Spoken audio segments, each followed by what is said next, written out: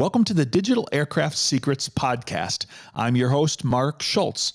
Today we have another episode of Blockchain in Aviation. This is episode 9, where we explore air traffic management and uncrewed traffic management and how blockchain applies.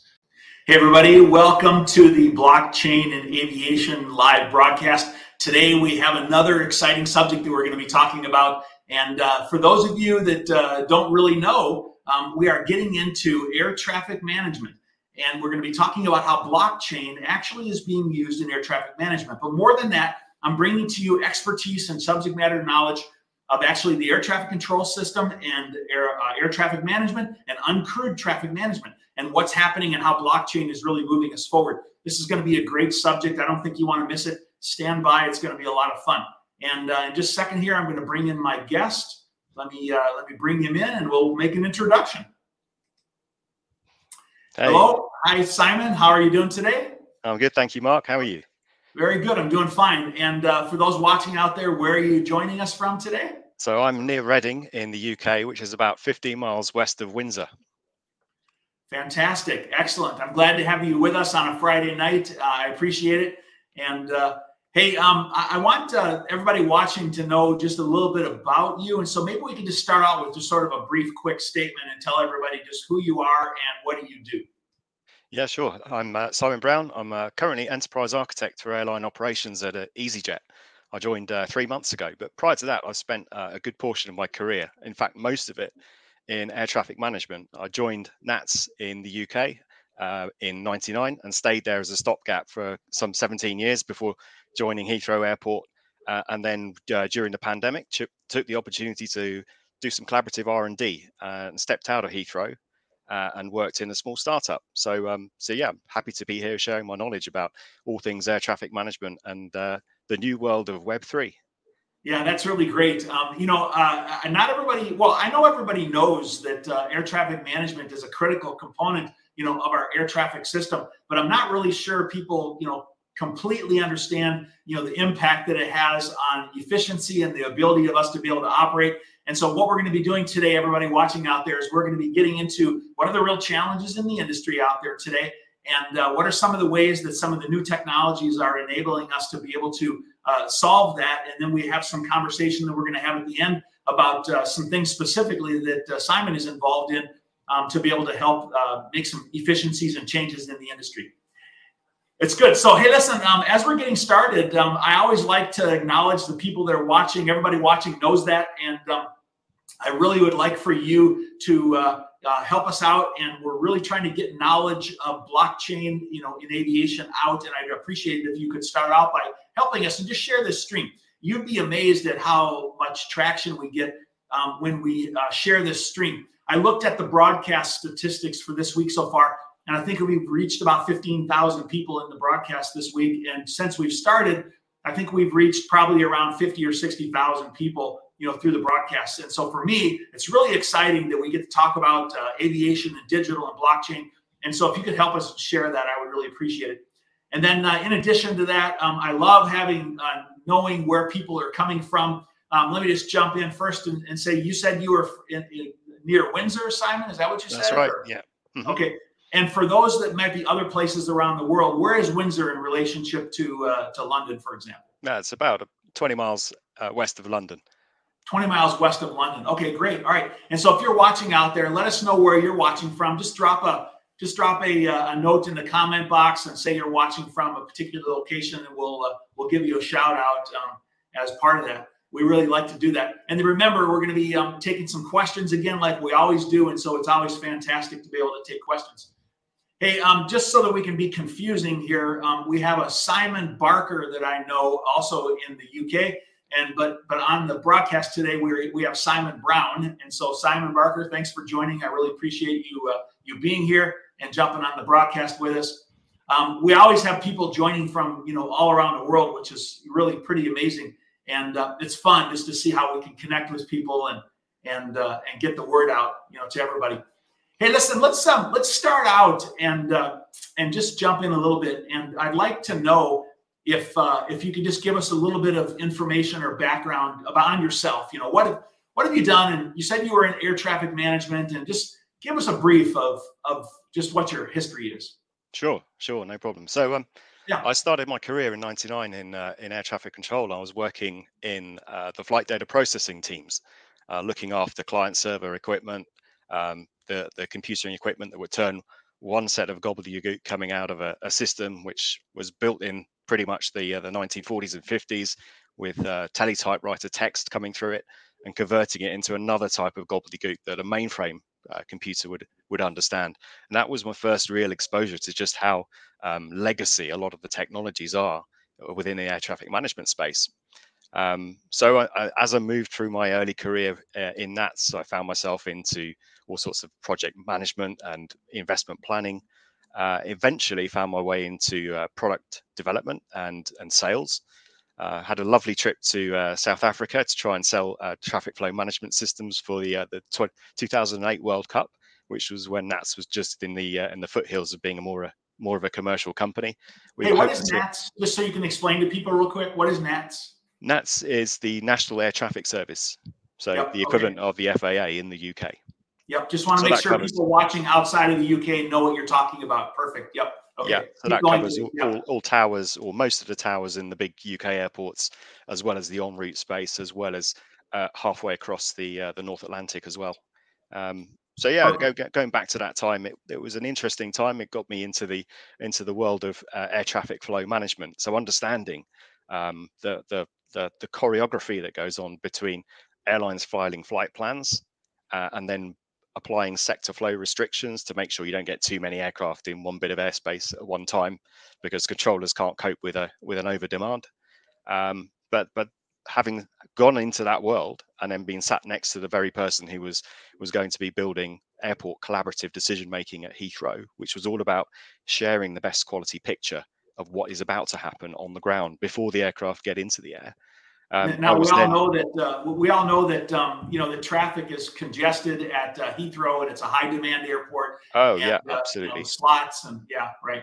Yep. Very, very high demand airport with only 2 runways and with time restrictions. Yeah. So an arrivals runway and a departures runway. Segregated mode. So and then that was shifting a lot of passengers annually up until the pandemic, around about 80 million just before the pandemic. And that operation, and once it had implemented airport collaborative decision making, went from around about sub 50% punctuality on regular basis to above 80%, because we'd worked out how to sequence aircraft to push back at the right time so that you didn't get a big delay at the runway holding point, and you've complied with your network slots and you maximize the throughput of the runway. And that it was just a couple of weeks ago that we saw Heathrow cry out and say, stop, we can't take all these flights. And so we know that it's a high demand airport and it needs a lot of attention. Hey, listen, Simon, I'm going to jump into that, deeper in a second here. I like to continue to recognize people that, join the broadcast, and I want to thank you for joining. We have Steve Suttles joining us here from MD Helicopters. Welcome. We're glad to have you. And should be an interesting conversation today. We're going to talk about uncrewed traffic management, a little offshoot from MD Helicopters. Thanks for joining, Steve. And then we have Simon as well. Glad to have Simon here with us. And then we have, I wish I could pronounce the name. Welcome. Glad to have you with us here today. Thanks a lot. Glad to have you joining us today. Hey, let's continue to follow on your thought process there of your background, if we could, because I not only like people to know, what your subject matter expertise is, your background, but I also like for people to know a little bit about sort of the journey that you've been on. And I'm wondering if you couldn't maybe just take a second and tell people that sort of what brought you to some of the new technology you're working on. What's this journey, that you went through?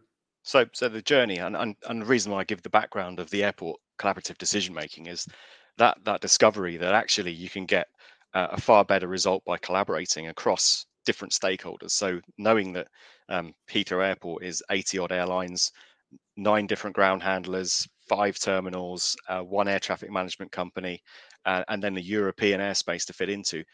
Getting all of those stakeholders aligned and agreeing to change is very, very hard. but it's worth it once you do it. And it's very difficult to prove the results before you go ahead and actually implement some of these technologies. You have to kind of take a little bit of a leap of faith. So that was my first sort of real discovery, is that actually we all can think that we know what the answer and the outcome might be, but actually until you actually do some of these things and try it, you'll never know. So a lot of the time taken from the initial project standing up, which we thought would only be 18 months, a lot of that was taken up with just arguments. It was prove it. Well, Conversations and we discussions. can't really, so we just need to try these things. So you went from learning all about air traffic, from being in NATS and being in Heathrow and really understanding traffic and its flow and the challenges and the things which work and the things that don't work. And then, you begin to see some of the challenges. And then now I know that you're looking at more advanced technologies that we're going to get into, a little bit later. But what was that sort of moment where you're saying, oh, we have to do something different? This really doesn't even make sense, Yeah. Well, having been on the moved out of NATS, long story short, job relocation and needed to stay closer to home, I moved to Heathrow Airport. And it was there that the next kind of epiphany came, which was actually you're here at an airport and you're host to a number of passengers. They aren't your passengers, they are the airline's passengers. And if the airline's having a bad day with its IT, which is about 2 weeks into my job at Heathrow, Heathrow had an impact from British Airways global IT meltdown with a data center failure. So lots and lots of passengers as guests of Heathrow in the terminal buildings going nowhere, and nobody could tell them what to do next. And that's the realization that actually we need to work better as an ecosystem to make sure that we are supporting each other, so that we can avoid those kinds of scenarios where actually it was the people, the staff on the ground that were belonging to the airport that were actually bearing the brunt of people's anger, because these were people that had booked trips of a lifetime. People missing out on business meetings, weddings, you name it, and they because nobody could tell them what to do next, they're quite rightly they were getting angry. So efficiency in travel is just so important, and so I could see how you being involved in it every single day would place you in a position where you'd say, man, we just have to find better ways to do this. Hey, listen, let me just recognize a couple other people that are out there watching. We have Jean-Marc from a company called SkyThread. Looking forward to having you on the broadcast in the future. And then we have Anna Zita, who's joined a lot of our broadcasts in the past from Romania. Welcome. I'm glad to have you from Romania. Anybody else out there watching, if you'd like me to recognize you, just let me know, where you're located at. Hey, Simon, let's jump into sort of the heart of what people want to know about. Is that we want to look at industry challenges and what's being done about those industry challenges. If I were to ask you, what are one or two of the biggest industry challenges out there today that are affecting, efficiency in air traffic management? Well, I'd say that the biggest challenge and the biggest, I guess, the source of demand for change is the urban air mobility, advanced air mobility sector, which, if you believe the numbers written by PricewaterhouseCoopers, would be worth about £42 billion to the UK economy by 2030. This sector is looking to increase the volume of flights in the air tenfold, and they may well be doing it in chunks of airspace that are far smaller than the traditional big airspace sectors that you operate a commercial airliner in. Simon, if I could just comment on that real quick. If you think about it, is that we don't really understand the full impact of that yet. You said it's increasing by tenfold, and we're operating in a system today which is safe. It's very safe, but it has its operational challenges today.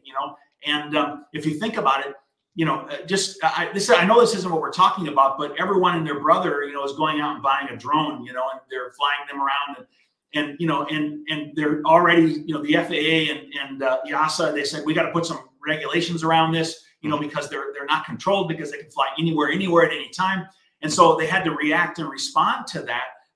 I guess post the explosion of people buying drones in order to continue to maintain safe operations. Okay. And so one of the things that would be critical to me is, understanding, wow, this is this urban air mobility, this uncrewed traffic management, need is out there. And we have all these companies that are growing, and we need to get ahead of that. And if it's really growing at the rate of what you're saying, Well, 10x. it's kind of the other way. They need to catch up because these guys are going and they're Yeah, showing the way forward. What they're doing in building the sort of AI-driven kind of technologies that control swarms of drones in cloud-native platforms is yeah. far ahead of anything that air traffic That management is has ever done. incredible. And just think about the way that people can manage those today already. So I'm only bringing that up. That's not what we're talking about today, but I'm only bringing it up for people that are watching. Listen, just envision the growth that's going to occur in unmanned vehicles. And maybe just for a minute, let's try to explain what that really means, Simon. If you could help people watching. We used to refer to air traffic control, ATC. When I started flying as a kid, we called it ATC, air traffic control. And then I see the word ATM thrown out there, and I see UTM thrown out there. Just to explain to people, quickly why we have some changes in terminology and what's the difference. Well, I guess the difference between air traffic control and air traffic management is that the control is always going to be that the pilot and the controller have that two-way communication, and the controller instructs the pilot to take a certain turn or climb to a certain level, descend, etc., etc. So they have that executive control. But air traffic management is more about making sure that the system of systems is going to be able to cope with the demands of the aircraft that are up in the sky. So it's going to be there to prevent any of those kinds of scenarios where you're overloading a controller or a pilot with too much. And then we have this new term that's come up called UTM. What is that? Yeah, uncrewed traffic management is the term we use today, and that is all about making sure that, again, you don't have too many vehicles operating in one particular sector at any given time. So you're guaranteeing that safety. It's like your insurance policy, in effect. Okay. So you've rightly pointed out that we have this very rapid growth in potentially unmanned vehicles, or eVTOLs, or vehicles which basically may not be following in a traditional navigational system or pattern. We don't even know that. I don't even know that yet. So that's one. And they'll have different flying characteristics as well. So a fixed wing and a rotorcraft will fly very differently, and these quadcopters and or multi-rotor vehicles have very different characteristics. They can hover, they can go backwards. That they so there's different ways of controlling these things and making sure that they can stay out of trouble, and those are far beyond the systems that today's ATM would know. So even some of the medium-term conflict detection tools that are in place in the UK, they may well not be able to cope with some of these vehicle types without having some reprogramming and some behaviors programmed in, so they understand what are the capabilities of these vehicles and what could you do with them to communicate with them in an emergency. So what other challenges are we seeing in the industry besides prolific growth right now? What else are we seeing today? So today, technology is moving on at such a pace, and we know that the likes of Amazon and the likes of Microsoft and Google have cloud offerings. They give you a whole sweetie shop of different types of technology that you could build all sorts of clever stuff with. But that kind of technology doesn't easily integrate with the legacy systems that we have of today, which are built in the and they have roots in the teletypewriter era. And I think if you pop to NATS today, you may well still find that the main National Airspace System is still running on the old IBM mainframe code that was around when the moon landings happened. So okay, right. Well, since we brought up that thought of technology, maybe we'll shift and begin that conversation. So we've identified growth in the industry, technologies which are lagging, and and I always like to point out, I've always been a person who's an advocate of aviation and of the industry, and an advocate of safety. And if you look at safety today, it's so much better than what it ever has been ever in history. And so when we talk about these things, we don't talk about things being unsafe. I actually never use that. What we talk about is that how do we optimize the operations? How do we continue to increase the margins of safety, in all the things that we do? And so as we begin to look at sort of technology, and we might be pointing out certain things, we're not talking about unsafe environments. We're talking about, the evolution of things. How do we manage more and more efficiently, and how do we use advanced technology? So let's move into technology. What are some of the thoughts you have on technology that are going to need to be applied in these kind of environments today? So the challenge we have is that the hermetically sealed world of ATM, and it is safe, no doubt. That world needs to connect up with the world of the UTMs and who have been developing in the cloud native technologies, and that kind of trust that you had established within the old traditional ATM world, which is based on perimeter security. You've got a pilot who's been through flight school, he's got a uniform, sits in the cockpit of the aircraft, has been through all the security checks through the airport to make sure that that is the right person that should be sat in that cockpit. You have that as your model for security for the human around the pilot, and similarly for the controller. They will go through a rigorous process, and they will know their teammates. Anyone will be able to spot somebody who's sat in a chair that doesn't belong to that watch or shift. And so the controls that you have in place are a lot less strict within those settings. But the IT that you have in the UTM world, you need to establish some level of trust, because your pilots are going to be out literally in the field. That you won't know where they are. You won't even know where the brain is that's controlling some of these aircraft if they're flying in some sort of swarm, because it's hosted in the cloud. So you're taking that security model, and you've got to reimagine your security model, whereby you've got to establish trust in a different way. So you brought up a couple of major points there. You said, number one, first of all, you said that we have to look at collaboration. You said we have new technologies emerging, and those new technologies, are being matched with existing technologies in ATM systems. And you're saying, how do we create that, collaboration? That was the first thing I heard you say. The second thing I heard you say is that we have controlling and collaboration coming from different points. We have them coming from maybe vehicles, and we have them coming from people and pilots, and maybe they're on the ground, and it comes from ATC or automation. And so maybe we address the first part of that right now. So the first half of that was collaboration between new technologies and new providers and maybe existing air traffic management systems. What's the critical element that you're looking at there right now? What are the concerns, and what are we going to do to be able to address those things from a technology standpoint? Well, I guess always the critical element is the trust that a human has in the information that they see in front of them. So is that information coming from a known and trusted entity? Is it coming from somebody that we have proof and provenance that they are authorized and able to put that information into the system?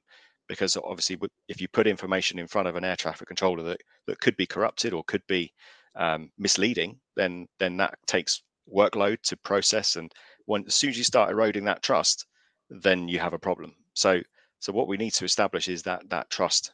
So that's the big piece for me, which was another epiphany along the route. Trust, that makes sense. So collaboration, we have to establish trust.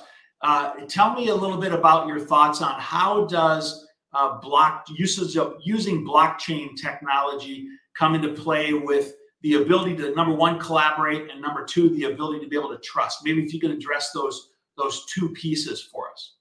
So in terms of the ability to be able to collaborate, I think what it offers you is that distributed ledger capability. So you can distribute and you can authorize entities that have the ability to update certain bits of information about a flight. So let's take, for instance, an off-block time of an aircraft.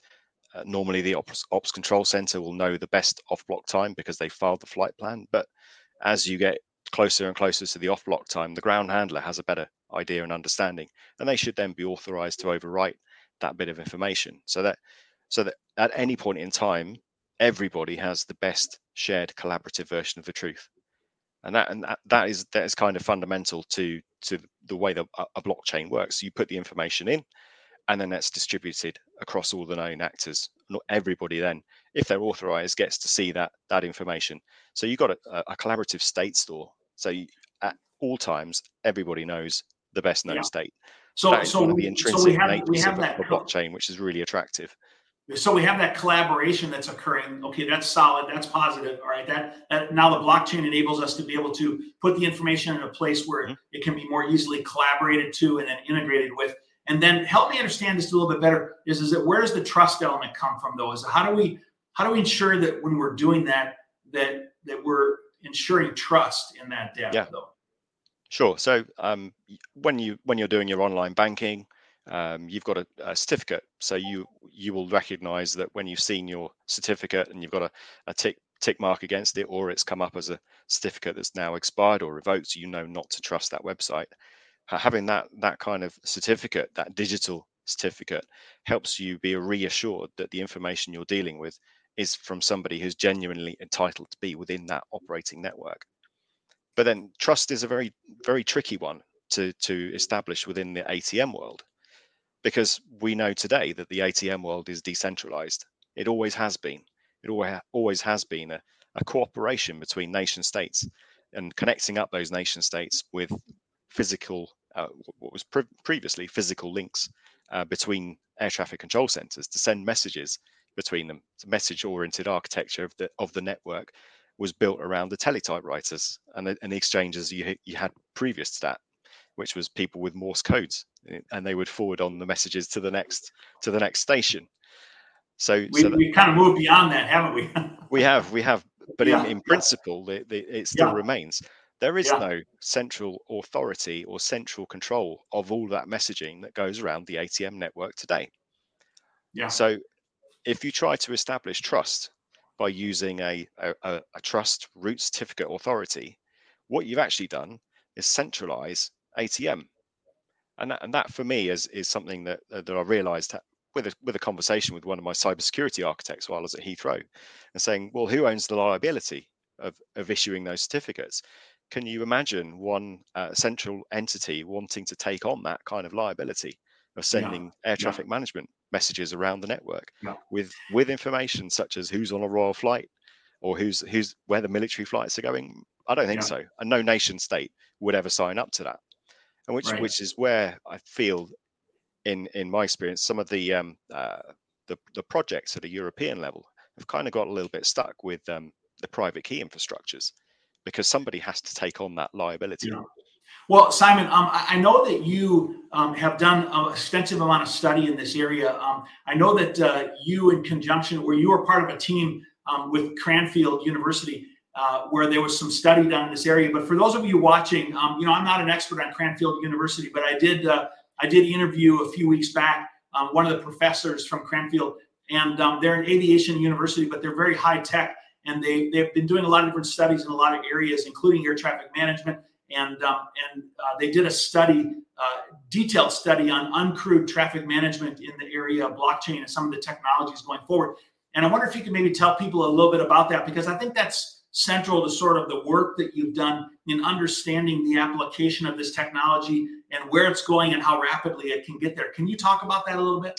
Yeah, sure. So the project was actually much bigger than just Cranfield University. So it was a consortium of 13 partners working under the UK Research and Innovation Grant of around about £4.6 million, and that was the project called Fly to Plan.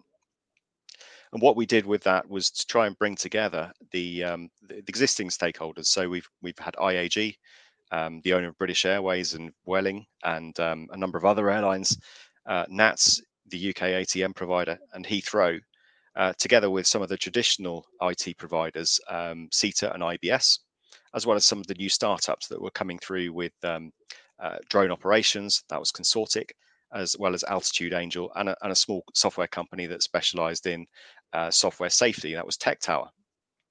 Together with Cranfield University, as well as Oxford University and their Department of Computer Science, and the UK's Digital Catapult, we formed a consortium to go and look at the challenges and look at how we could bring together ATM and UTM and govern it and create an open source blockchain and understand the security matters and concerns around that open source blockchain project.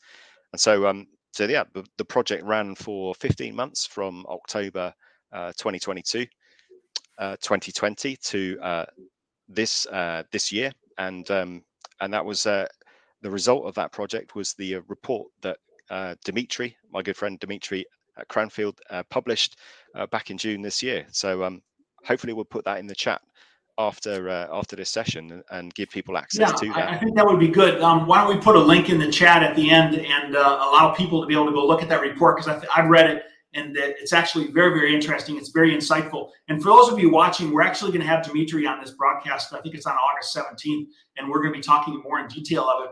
But my point in bringing that up is that I know a lot of people ask is that, is this technology real? Okay, we have a problem. We have a growth of the system, and we have this need for collaboration, and we have to move more, vehicles in the air, more aircraft, and so I think people ask is that, okay, the problem is real, but is this technology real, and is the solution real, and how far away really is it? So could you maybe address the person who's thinking, is this real, and how far away really is it, today?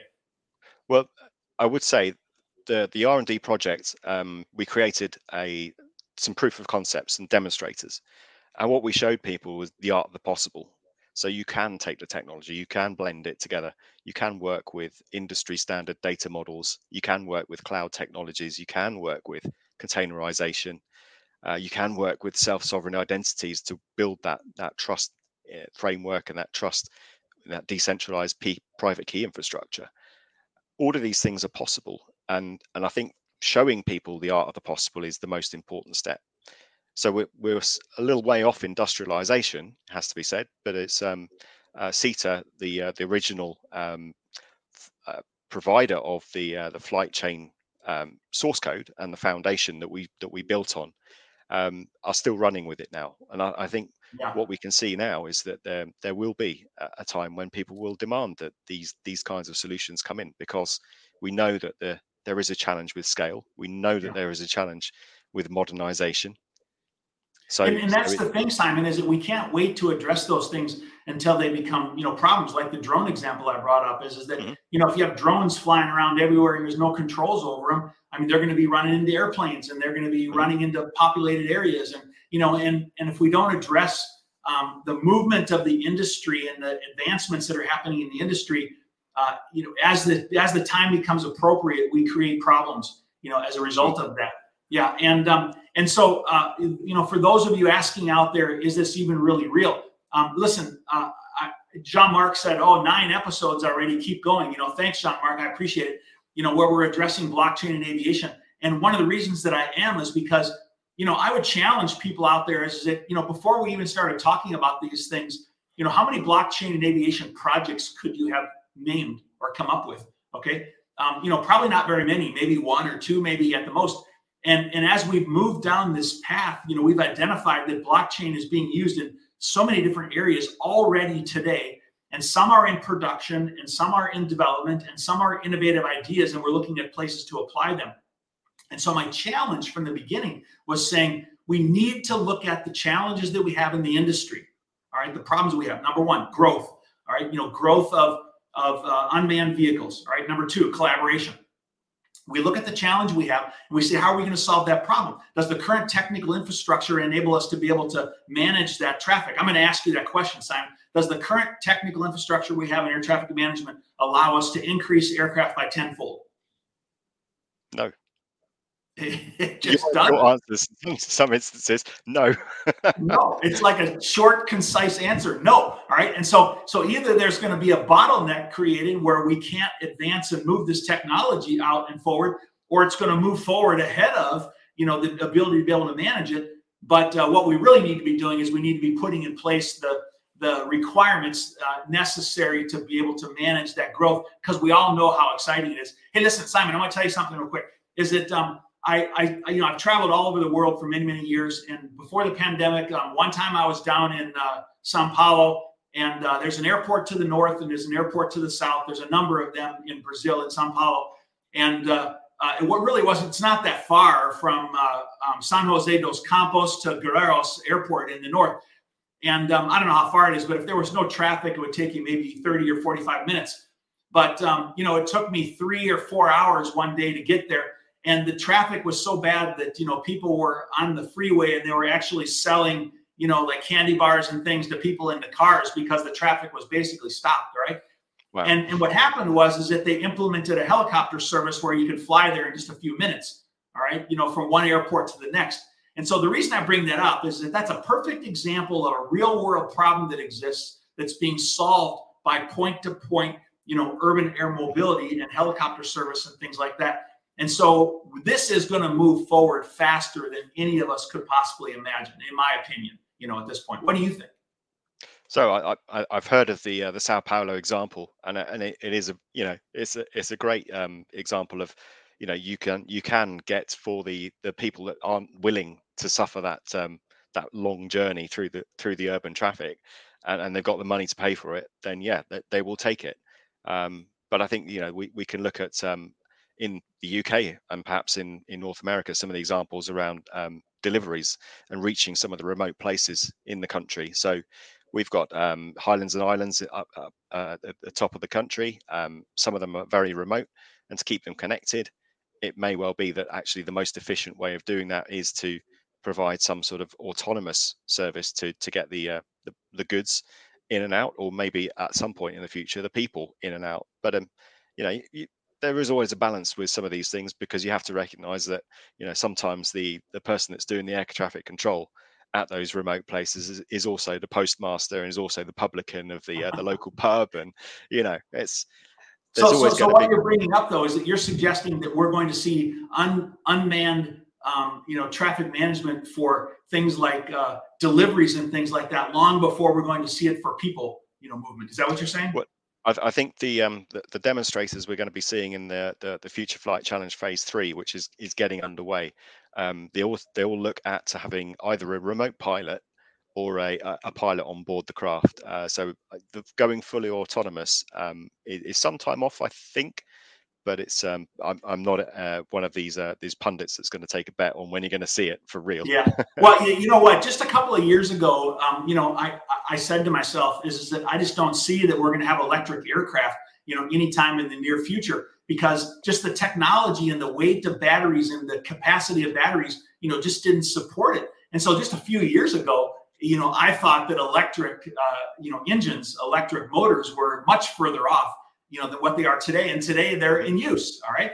And so, I think as we see the advancement of technology, we're going to see these things move forward, much more quickly. Hey, Simon, I want to move into the next piece of this. I know you're involved in something called Fly to Plan. It's well, tell people what it is. What are you involved in? What is it basically? So that's a project now that's now finished, and that was the project that we established with the Future Flight Challenge. What we essentially did from a technology level was take some of the Hyperledger Fabric capabilities, look at how we could containerize those, build a Byzantine fault-tolerant network, because we knew that actually the air traffic management system as we know it today is decentralized, and it also includes some of the countries which perhaps aren't as trustworthy amongst some of the others. So let's take North Korea, for instance. That's got a connection to China, but it still means that anybody could send a message to North Korea, and they could send a message to anybody else. So that's that kind of need for a network that could tolerate some sort of misbehavior on the network was essential. So we changed the consensus mechanism, and we put a Byzantine fault tolerant mechanism in. I'm not going to go into any more detail than that on how it works. So I will leave that to others far more qualified to explain that. And we also actually, we're going to have some more conversation on that on Monday, so we can get into more technical details. But the question I have is that it's built on the blockchain, right? Mm-hmm. Yeah. Okay. And it's built on a distributed ledger. So a distributed ledger. Yeah. So let's make that distinction clear. It's not on a public blockchain. It's not. Yeah. Right. Okay. It's not so using it uses Ethereum or anything else. Okay, it uses distributed ledger technology to be able to provide a platform so there can be collaboration and access and sharing of the air traffic management data. That's correct? Is that correct? Yeah, and with that differential privacy assurance, so that you know that the information you put on and you give permissions to others to be able to view or change means that they can do that, but nobody else can see the information. But they can verify that something happened and it was done by an authorized entity, and nothing more than that. So that's how you build up the network of trust.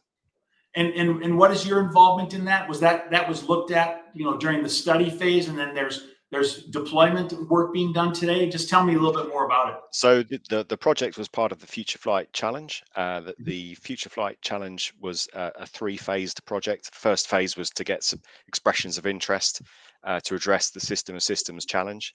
and address the fact that the system of systems won't scale. We put forward an initial smaller consortium of about 6 partners, which then grew to 13 to make sure that we got all the views and all of the academic expertise that we needed to qualify for the funding. And that phase 2 project was expected to go into another follow-up phase to then go further and industrialize. But actually, what actually happened was the challenge fund was even more oversubscribed the next time around, and the project didn't make the cut. So unfortunately, the all of the code that we've developed is now on the shelf. It's in an open source repo, which one of my colleagues may be able to point you in the right direction to.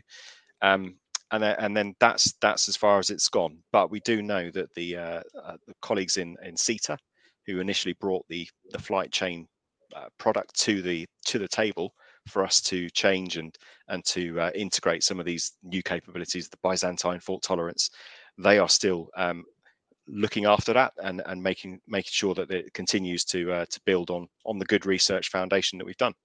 And Simon, who are the major partners that were some of the major partners that were involved? You've named CETA and Cranfield University, and Yep. Who else? Yep. So I've got my list up here, so just to remind me. Okay. We had Heathrow Airport, and while I was at Heathrow Airport, it was there that I established the project. International Airlines Group, NATS, the UK air traffic control provider.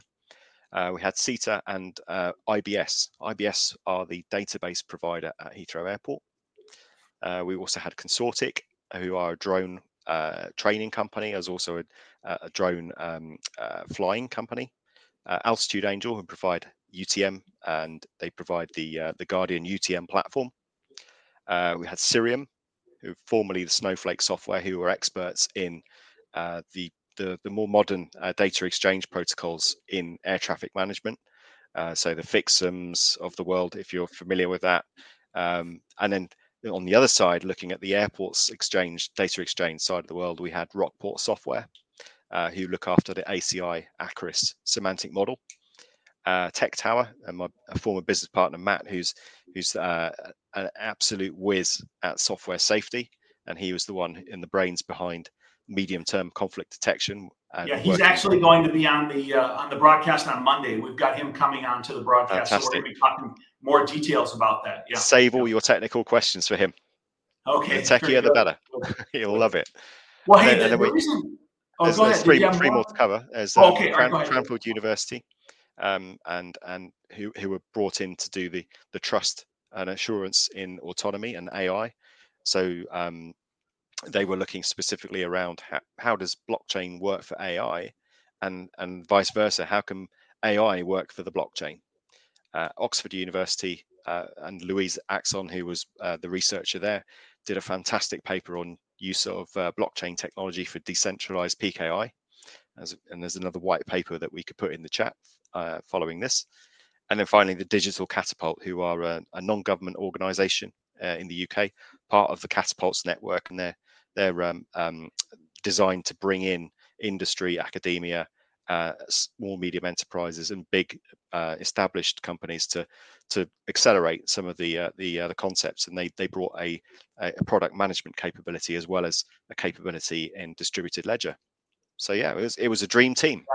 It absolutely is, and I just was going to say that one of the things that we need when we're trying to, bring new technologies forward like this into new market spaces is we need to have people that are scientists and people that are subject matter experts and people that have industry knowledge and knowledge of execution. And it sounds like you put together a real knowledgeable team to be able to address this and to be able to begin helping to move this forward. This whole idea forward. Yeah, and really, why I'm here is to help hopefully allow others to see all the good research that we've done and allow others to then stand on the shoulders of what we've created, what we've done. Good. Because you do have to make sure that you can lift others up and pass on the knowledge, specifically in the scientific community, because that's how we learn as people, and that's how we end up being able to engineer better systems, is by putting the learning and the knowledge out there and allowing others to also to build upon it. So So that's why I'm here. Yeah, I absolutely agree. And yeah, for those of you watching today, the reason that I wanted to bring Simon on today is because of his background in air traffic management and data and blockchain, specific experience in these areas, and then having been involved in some of the studies, that we're doing. And so I know that there's people out there that want to learn more about it. And you mentioned a couple of times, there's a few things that you're going to put into the chat. Simon, tell people what you're going to do. You're going to put a link in the comments to what? You're going to put 2 things out there. What is it? Yeah, I've got a link to the paper that Dimitri led the authoring, and that was contributed to by myself, Tuli from CETA. It was also Dimitri and Carolina at Cranfield University, Rob from the Digital Catapult, and Louise from Oxford University. We all pulled together the final thoughts and presented back the paper for Cranfield to then issue out. So yeah, I'll put the link to that in the chat. I'll also put a link in to just so you can see some of the challenges that we have with private key infrastructures within Single European Sky. I can show you that the projects that were expected to deliver a long time ago still haven't delivered. So you can see that there's an opportunity here to provide some different technology. And I can also provide a link to Louise's paper on decentralized PKIs as well. Oh, do that. Okay, good. So let's put those in the comments at the conclusion of the broadcast. And Simon, if someone wants to reach out directly to you, what's the best way for them to get in touch with you? Tap me up on LinkedIn. I'm UK Simon Brown. So there's probably quite a few Simon Browns in the world. Okay. But I'm also connected to Mark as well. So it should be easy to find from your followers. If you have any troubles getting a hold of them, shoot me an email, and I can always connect you guys on LinkedIn. But listen, one of the things that some of the objectives I have, I told you guys this before, is that I'm trying to make you aware of the things that are happening in the industry, in aviation industry. And the technologies, how it's coming together to help us solve business problems and create better efficiency, in our industry. And this, air traffic management is clearly a place where, we're going to have to provide better efficiency in order to be able to handle the growth, in the system that exists today. And so this is a very important topic. And Simon, I appreciate you coming on today and sharing your knowledge with people and being able to share these white papers. And so, Simon, thanks so much. I really appreciate you bringing these things together and bringing them to our attention today. That's been a pleasure, Mark. Thank you very much for inviting me, and take care and enjoy the weekend. Yeah, good. So just to let you guys know what's coming next is actually Monday. I had already made a reference is that we have Matt, who's your business partner. I'm sorry, what's Matt's last name? Matt Banham. Yeah, Matt Banham. And Matt is going to be here on Monday, and he's going to talk more about some of the technical details of air traffic management and Tech Tower, and specifically the services and solutions that they're implementing. And then I want to start advising you about my broadcast on Wednesday, if I could. I had a very special guest I wanted to bring in from Bangkok, and we unfortunately just couldn't find a time to make it work. And so I'm actually going to be moving the broadcast 3 hours earlier on Wednesday. And so normally it's coming to you at 1600 GMT. And so we're actually going to move it ahead 3 hours to 1300. And I know that in the US, it's not going to be possible for people to be able to watch it at 5 o'clock in the morning. But, never fear. There's recordings of that, and you will be able to watch a recording of it. And but I really felt like it was important to bring this expertise in on Wednesday. So I'm just telling you now that Wednesday's broadcast is going to be early. And then we also have a third guest on Friday. But listen, I'm continuing to try to find interesting speakers like Simon that can come here and share knowledge in different areas. We've talked about cryptocurrency, and we've talked about air traffic management, and we've talked about, blockchain in supply chain solutions, and, and all sorts of different things. And we're continuing to grow and expand that. We're on our 9th episode of 24. We're actually going to have, 24 total throughout the month of August. And so you are not going to want to miss this. And if you do, I'm going to be providing in the very near future a place where you can go look at the recordings more conveniently and access them. But thanks everybody for joining. And I appreciate you supporting our blockchain and aviation broadcast that we're doing. I am passionate about digital. I'm passionate about aviation. And when I ever have an opportunity to be able to talk on the two and bring in guests that have the same passions, it's fun for me. So Simon, I hope you enjoyed yourself as well. Very much so, Mark. Thanks very much. Yep, good. Hey, listen, everybody, thanks for joining today. Fair winds and following seas. And I want to thank you for being with us. Have a great day. Bye for now.